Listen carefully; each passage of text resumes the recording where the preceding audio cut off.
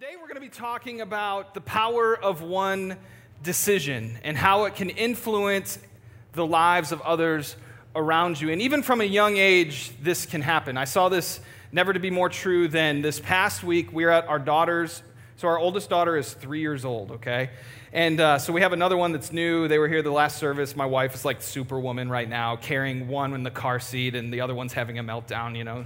Some of you know what I'm talking about. But we have this, our 3-year-old Nora is in soccer class. And for me, this is like incredible reality, my dreams being realized, because I grew up playing soccer. I played in college. I've coached high school soccer the last 10 years or so. And watching her enjoy something that's meant so much to my life is just a blast for me.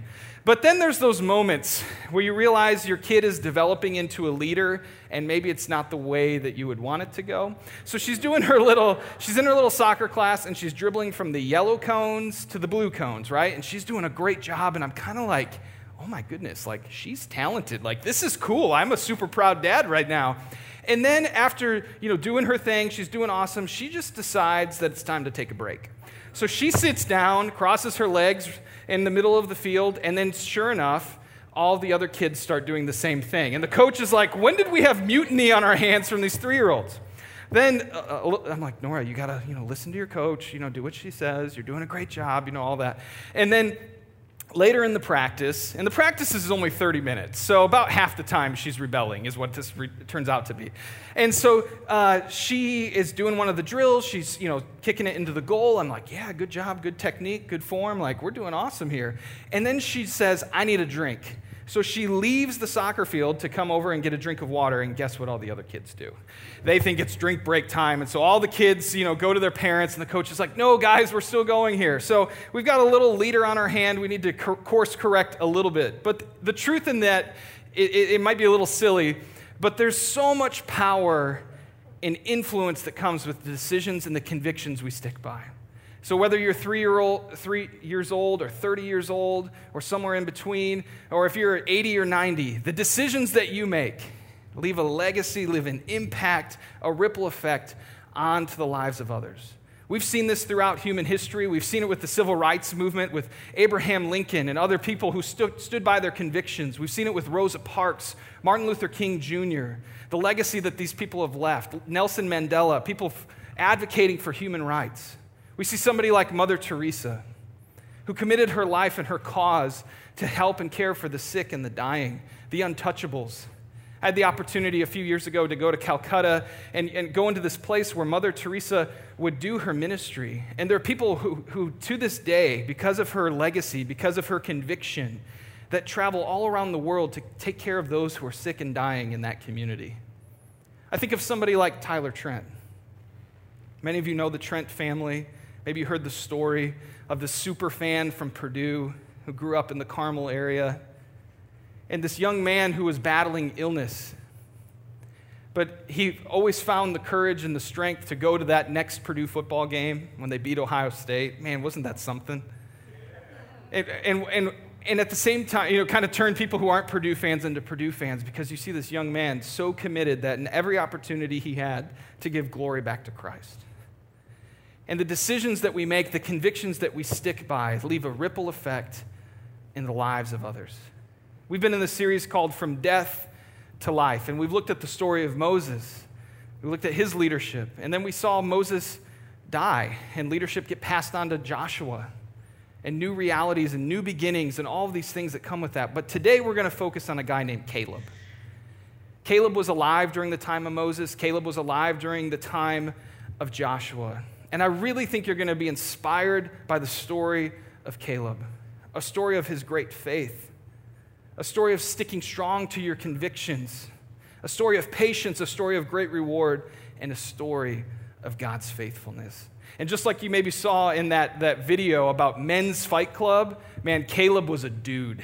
Caleb was a man's man. He probably would have been the first one to run out in the lobby and to sign up to do this thing, right? We learn about this great physical warrior that he was, but we also see this great story of his spiritual strength that he found. But before we get into that story, would you pray with me? God, thank you so much for your word. Thank you for this opportunity to continue to worship you. God, I pray that through the story of Caleb, that we would see your faithfulness, will we see your goodness. And Lord, I pray that you, Holy Spirit, you would speak into our lives something new that we need to hear, something fresh that we need to hear and apply. God, we love you. We give all the glory to you. It's in Jesus' name that we pray. Amen. So if we start with the story of Caleb, we have to go back to the book of Numbers, which is towards the beginning of the Bible, in chapter 13. So Numbers chapter 13. This is before Moses has passed away. So Moses is in leadership. Okay, the Israelites have recently been set free from slavery in Egypt. Do you remember, that maybe some of you have seen that iconic clip of Charlton Heston playing Moses, "Let my people go." That's, I don't know if that's how Moses talked in Hebrew, but so we have that moment where the Israelites were enslaved in Egypt, and now they've been set free, and they're in the wilderness, and they're like, what are we supposed to be doing next? God says there's going to be this promised land. We're ready to step into God's promises. We're ready to have our own land and not be nomads. We're ready for this. And so Moses says, we need to get together a representative from each of the 12 tribes of Israel. And so he starts forming this group, and he goes, and we're going to go check out this promised land. We're going to go check it out. We're going to go spy out the land and see how awesome it is.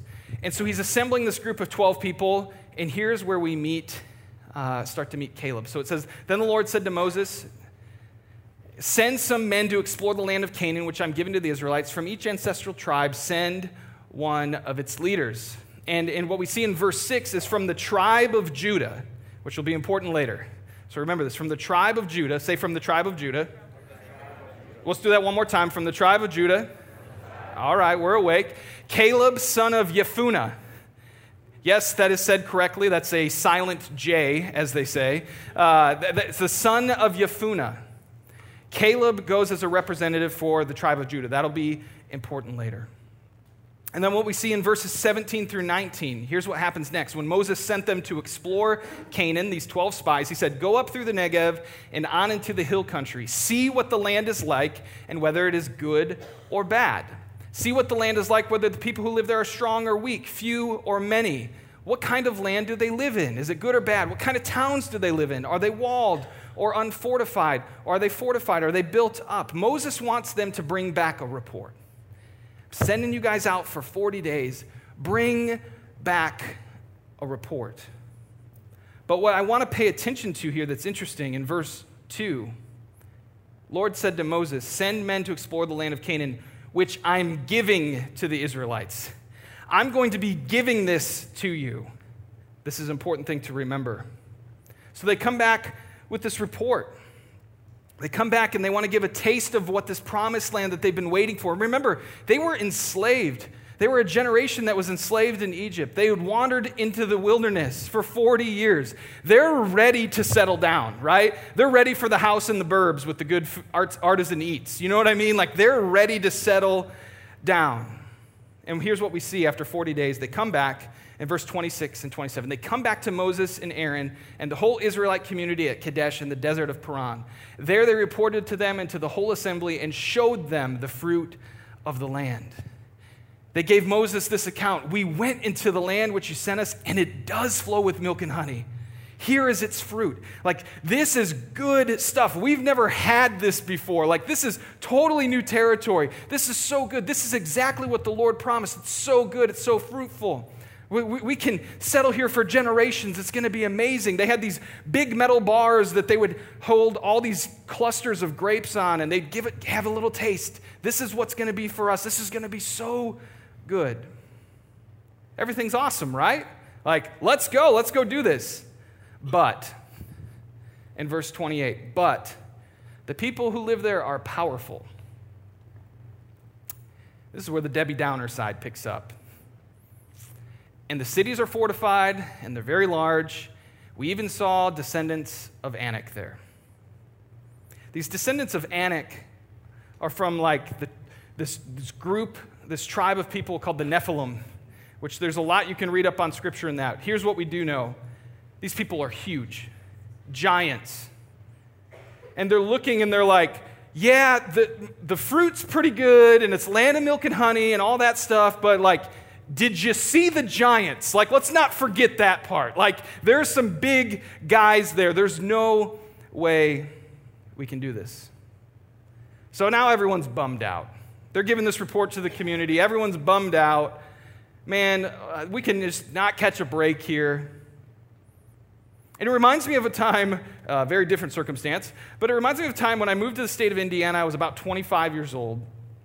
And I had some friends that were like, do you want to play in this basketball league with us? And I'm like, yeah, I was a backup point guard in high school. Like, let's do this. Like, I got some confidence. Like, let's go. I can dribble the ball and pass it to somebody else. Like, let's go have some fun. And a couple of the guys on our team had played like low-level college ball, like NCAA D3 or NAIA. So I'm like, we should be all right. Like, we can do this. So we show up and we're warming up, getting loose. I'm a lefty, so just, look out in the corner three. And that I miss every time. But so we're getting ready, we're warming up, and as any competitor would do, you kind of check out the other team, right? Like, what do they got over there? They're making a couple shots. Like, we should be okay. I'm not too intimidated by this or anything. Like, let's go do this thing. And then with about 5 minutes left in warm-ups, two guys walk in, and I was like, oh, I hope they're not on that team. And one guy walks in, and his name is Ron Norred. Ron was the point guard for Butler's team when they went to a couple national championship games. And then there was a guy who had a big sweatshirt on, he had a hoodie on, and he was real tall. And I see him stand up and start taking some shots, and I'm like, oh, that's Gordon Hayward. And Gordon Hayward, if you don't know, was a high school basketball legend, hit a buzzer beater, and Brownsburg won the state championship. And then he went on to Butler and, was a huge part of their success. And then, he's been in an NBA All-Star games, pretty good. And so anyways, we're getting ready to play some basketball against Gordon Hayward and Ron Norred, and I'm ready to leave. Like, I'm good, you don't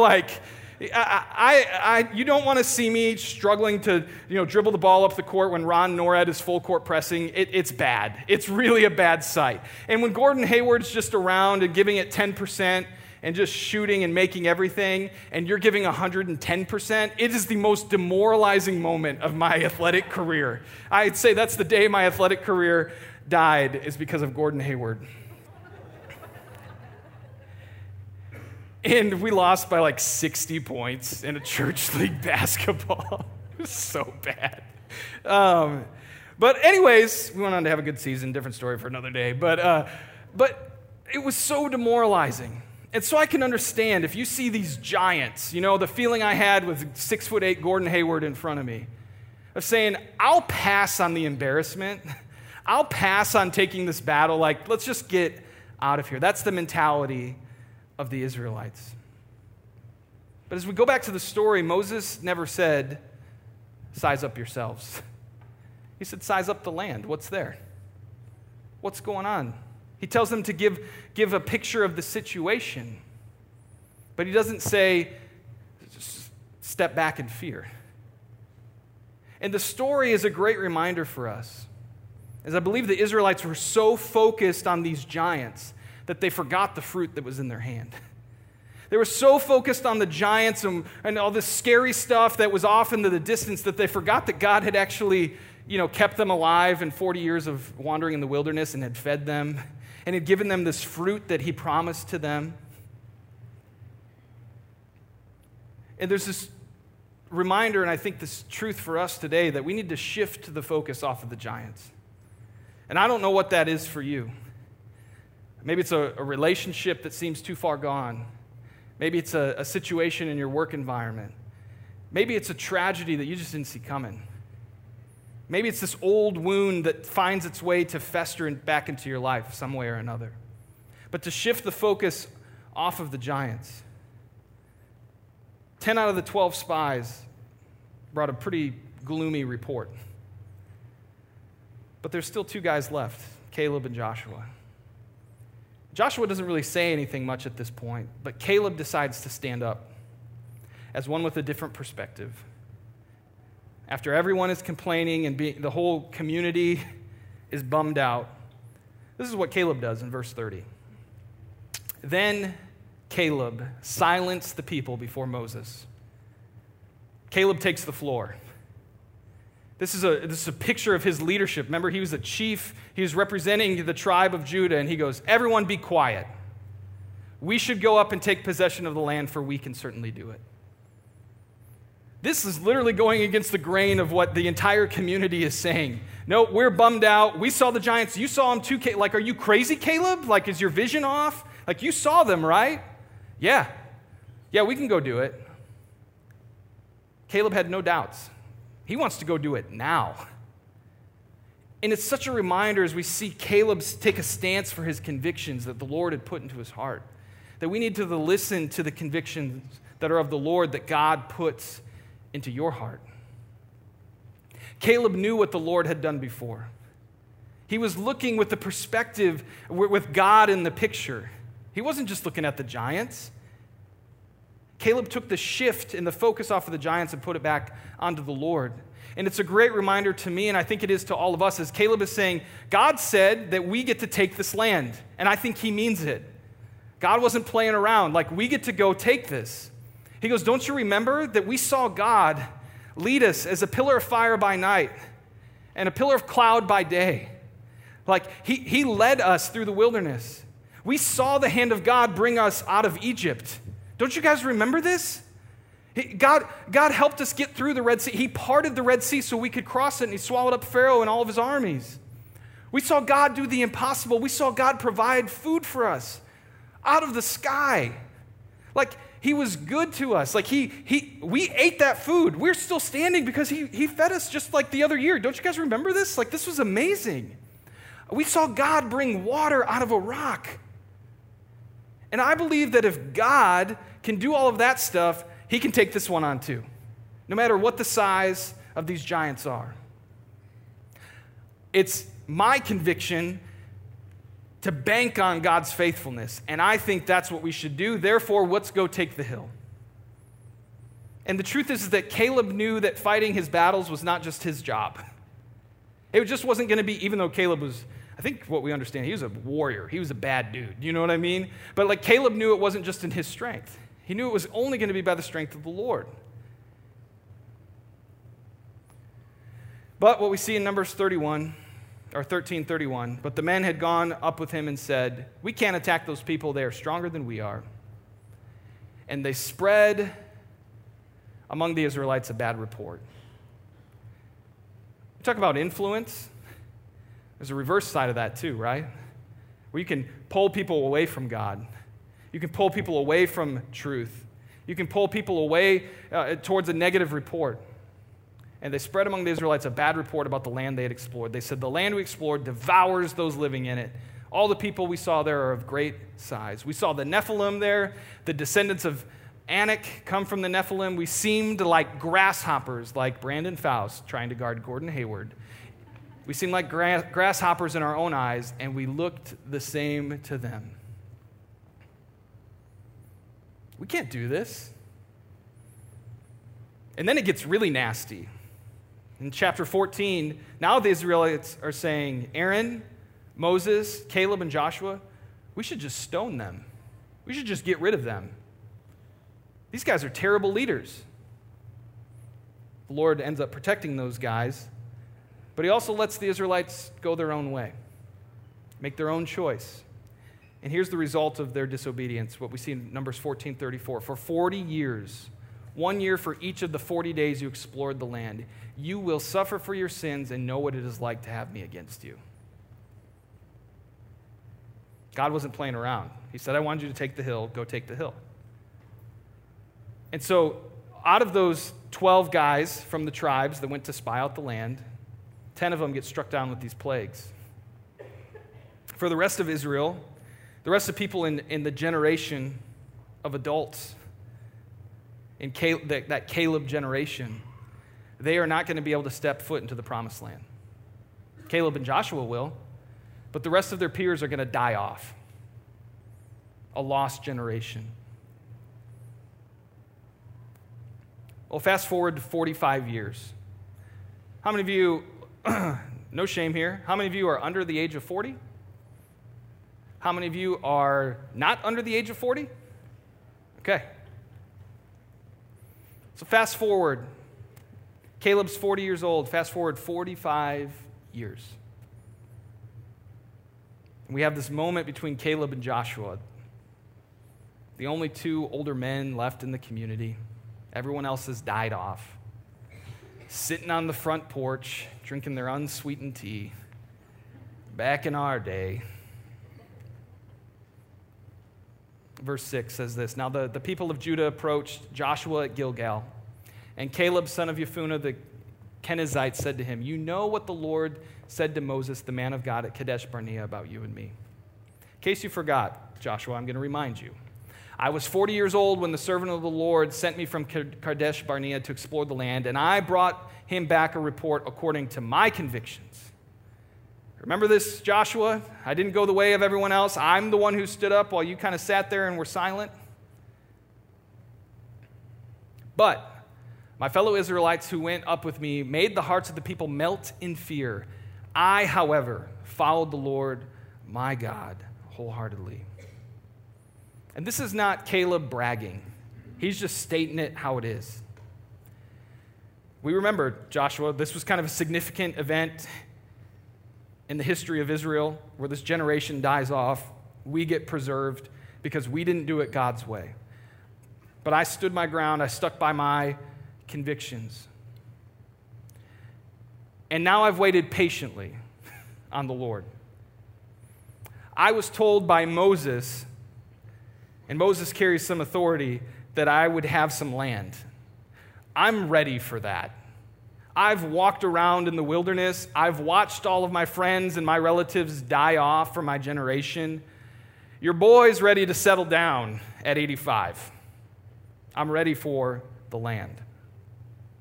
And what we see in verse 9 is, So on that day Moses swore to me, the land on which your feet have walked will be your inheritance and that of your children forever, because you have followed the Lord my God wholeheartedly. Now, then, just as the Lord promised, he has kept me alive for 45 years since the time he said this to Moses, while Israel moved about in the wilderness. So here I am today, 85 years young. The Lord has kept me alive for some reason. And here's why. I'm still as strong today as the day Moses sent me out. I'm just as vigorous to go out into battle now as I was then. Now give me this hill country that the Lord promised me that day. You yourself heard that then the Anakites were there, and their cities were large and fortified, but the Lord helping me, I will drive them out, just as he said. You see, the Israelites, they had started taking some of this promised land. It would have been easy for Joshua to say, Caleb, why don't you just go take something we've already conquered? But Caleb goes, no. There was a battle. There was a hill that we were supposed to take 45 years ago. And I may be old, but here's the truth. If God was going to do all the heavy lifting then, I believe he's going to do it again today. I'm ready to go up the hill. I'm ready for my kids and my grandkids to have this place to settle. I'm ready for you to, the Lord to make good on his promise. So let me at him. Let me charge the hill.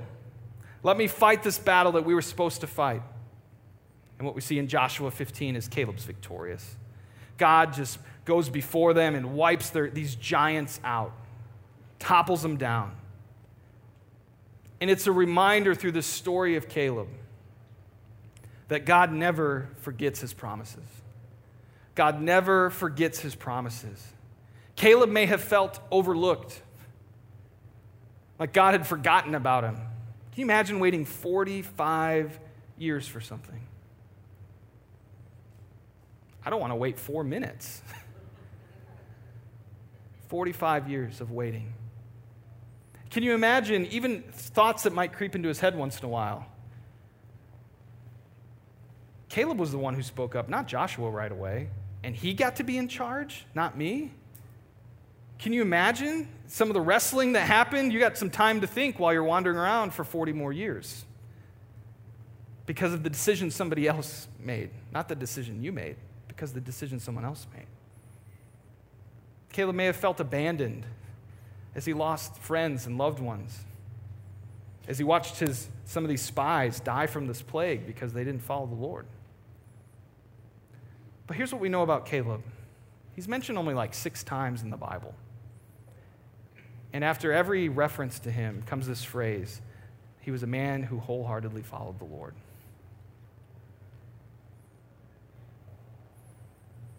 What's amazing is Caleb decided to grow in faithfulness, not bitterness. And I think there's, for some of you who've maybe been waiting for a long time for a situation to shift or change, for a trial to end, I want to remind you that we have a choice, even in broken situations, to either grow in faithfulness or to grow in bitterness. You can grow in faithfulness in the Lord, you can grow in faithfulness and trust in others, or you can grow bitter towards God and others. Maybe some of you are in this room and there is a trial that you didn't sign up for. There's something that's happening with a loved one or a dear friend that you could never imagine. There's some of these things that you didn't opt into. There's some of you who are mad at God because of it, and He understands. He sees you. He saw Caleb when he was probably disappointed and frustrated. And He sees you when you're disappointed and frustrated. You may feel God has forgotten you, but I want you to know that He sees you. He saw Caleb. He had a great plan for Caleb. He's got a great plan for your life. And so how can you choose in that situation, how can you choose faithfulness over bitterness? We also see in the story of Caleb that the reward was worth it. The reward is worth it. For Caleb, the reward was worth the struggle and the trials and the uphill battles and the barren deserts. The Lord was faithful to deliver His promise. He honored Caleb's conviction. He honored Caleb's commitment to Him. And if we're just being, all cards on the table honest, on this side of heaven, there may not be a reward.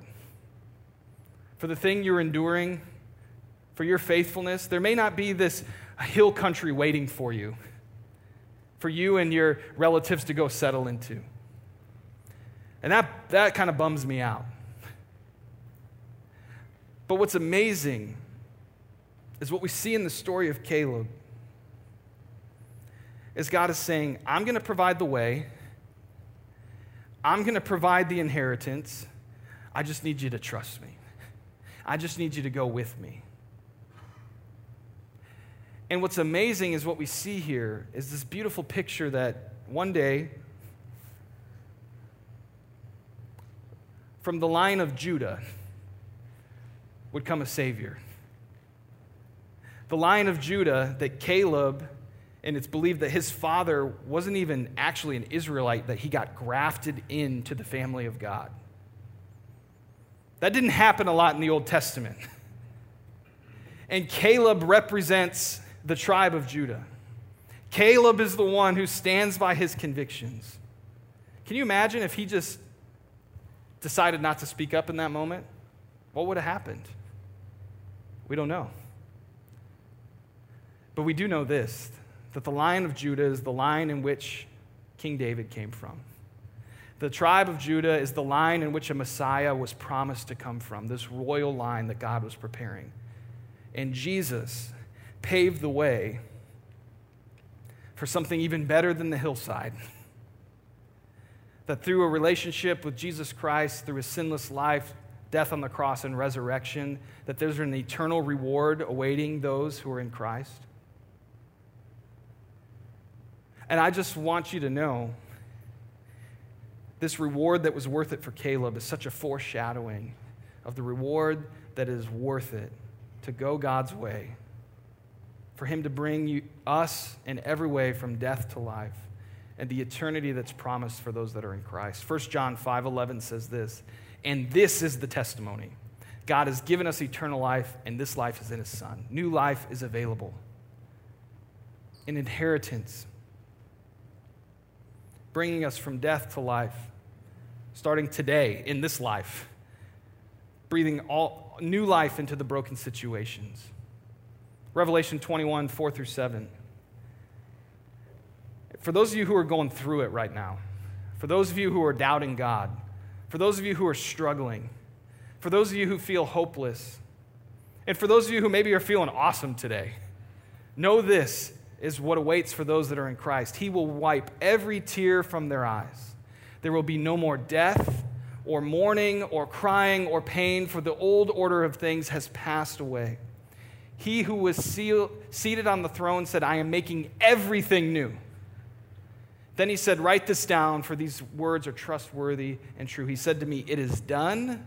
I am the Alpha and the Omega, the beginning and the end. To the thirsty I will give water without cost from the spring of the water of life. Those who are victorious will inherit all of this, and I will be their God, and they will be my children. In this life, you're going to take some body punches. You're going to stand in the ring, and you're going to get worn down. There's going to be some things that sneak up on you in this life. A diagnosis. A secret that's revealed. Whatever it might be. But the truth is that a better day awaits. And I just want to remind some of you who are feeling beat up that there's spiritual victories still in front of you. There are more giants to slay. There's more hills to take. There's more transformation that can happen in your life and the lives of those around you. Your difficult past has no authority over you. God is making all things new. And we get to join into that. Join in with the one that is the only one that can bring things from death to life, from broken to whole. For others of you, you need to know today that your best days aren't behind you. Some of you have had incredible spiritual growth and incredible spiritual moments and mountaintop moments 10 years ago, 5 years ago. And you might be saying, like, Lord, where are you now? I just want you to know Caleb waited 45 years, and his moment was when he was 85. So whether you're under 40 or over 40, what's that spiritual victory, that spiritual battle that's still in front of you the Lord is preparing you for right now? Through the season of trial, through the brokenness, through the challenges, how is God actually preparing you for that next hill to climb? And the question for all of us today, whether you've known Christ for 40 years or whether you're just curious about Jesus, is what is it going to mean for you to wholeheartedly follow after the Lord today? There's power in a decision. There's ripple effects in a decision that you make. And to Caleb, when he stood with those spies and he said, I'm sticking with my conviction, it left a ripple effect into history, into the line of Judah. Can you imagine the freedom he felt when he stood up on that hilltop with all the Anakites dead around him? And he said, this is going to be our land. This is going to be our future. The wait was worth it. And even greater than that hill country that Caleb experienced, there will be a day where we get to stand in the presence of our Heavenly Father, where we see Jesus on his throne. And we'll look back at this life and we're like, man, that was hard times. It's so worth it now. No more pain, no more tears, no more suffering. Wholeness in Christ. There's power in a decision. And so what will you decide today? Will you decide in your heart that God never forgets his promises, that he hasn't forgotten you? Will you decide in your heart to grow in faithfulness over bitterness, even though it's going to be tough? Will you decide in your heart that the reward will be worth the trial? Will you decide in your heart that spiritual victories are still in front of you, and God may be just using this season to prepare you for them? For some of you, maybe for the first time, you need to make that decision to say, I'm going to follow Jesus. I acknowledge my sin before him. I want to follow his ways. I want to go from brokenness to wholeness. I want to go from death to life. I want new life in him today. 1 John 1:9 says, if we confess our sins with our mouth, he's faithful to forgive us of all unrighteousness. In a very moment of declaring Jesus as Lord, making that one decision that will ripple into eternity for your life, but maybe for the lives of others too. Would you pray with me? God, as we see this story of Caleb, we see a story of, God, your faithfulness, of your goodness, of your mercy, And Lord, what we see in Caleb's response is that he grew in faithfulness, not bitterness. We see that he pointed back glory to you. We see that the reward was worth the trial, Lord. And I just want to pray, God, over every single person in this room, whatever they're up against, whatever feels like a giant, whatever feels like the Anakite in their life, Lord, I pray that they would know and experience your truth, your love, that you are with them, that you are for them, that you have not left them alone. Lord, I pray for those who are feeling discouraged, that their spiritual highlights are behind them, Lord, that they would know that you're preparing them for something good, that we would just step into that like Caleb did at 85 years old. Lord, I want to ask for those in this room who are spiritually just seeking you out. As they're asking questions, that they maybe have some doubts, Lord. I pray that they would know this, that you love them, that you're for them, that you've always seen them, and that new life is made available through Jesus Christ. Through a sinless life, his death on the cross and his resurrection, breaking the stronghold and the power of sin that the enemy has on this world, Lord. That through Jesus we can experience eternal life and eternal reward starting today. And we just simply say to you, if anyone in the room wants to give their life to Jesus, just say, Jesus, I believe you're the way, the truth, and the life. I acknowledge my sin before you. I need you.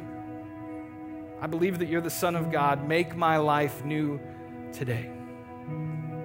God, we love you. We thank you for your goodness. We thank you for your word. And pray, Lord, that you would just, Holy Spirit, continue to minister to us as we sing together this song of truth. In Jesus' name we pray. Amen.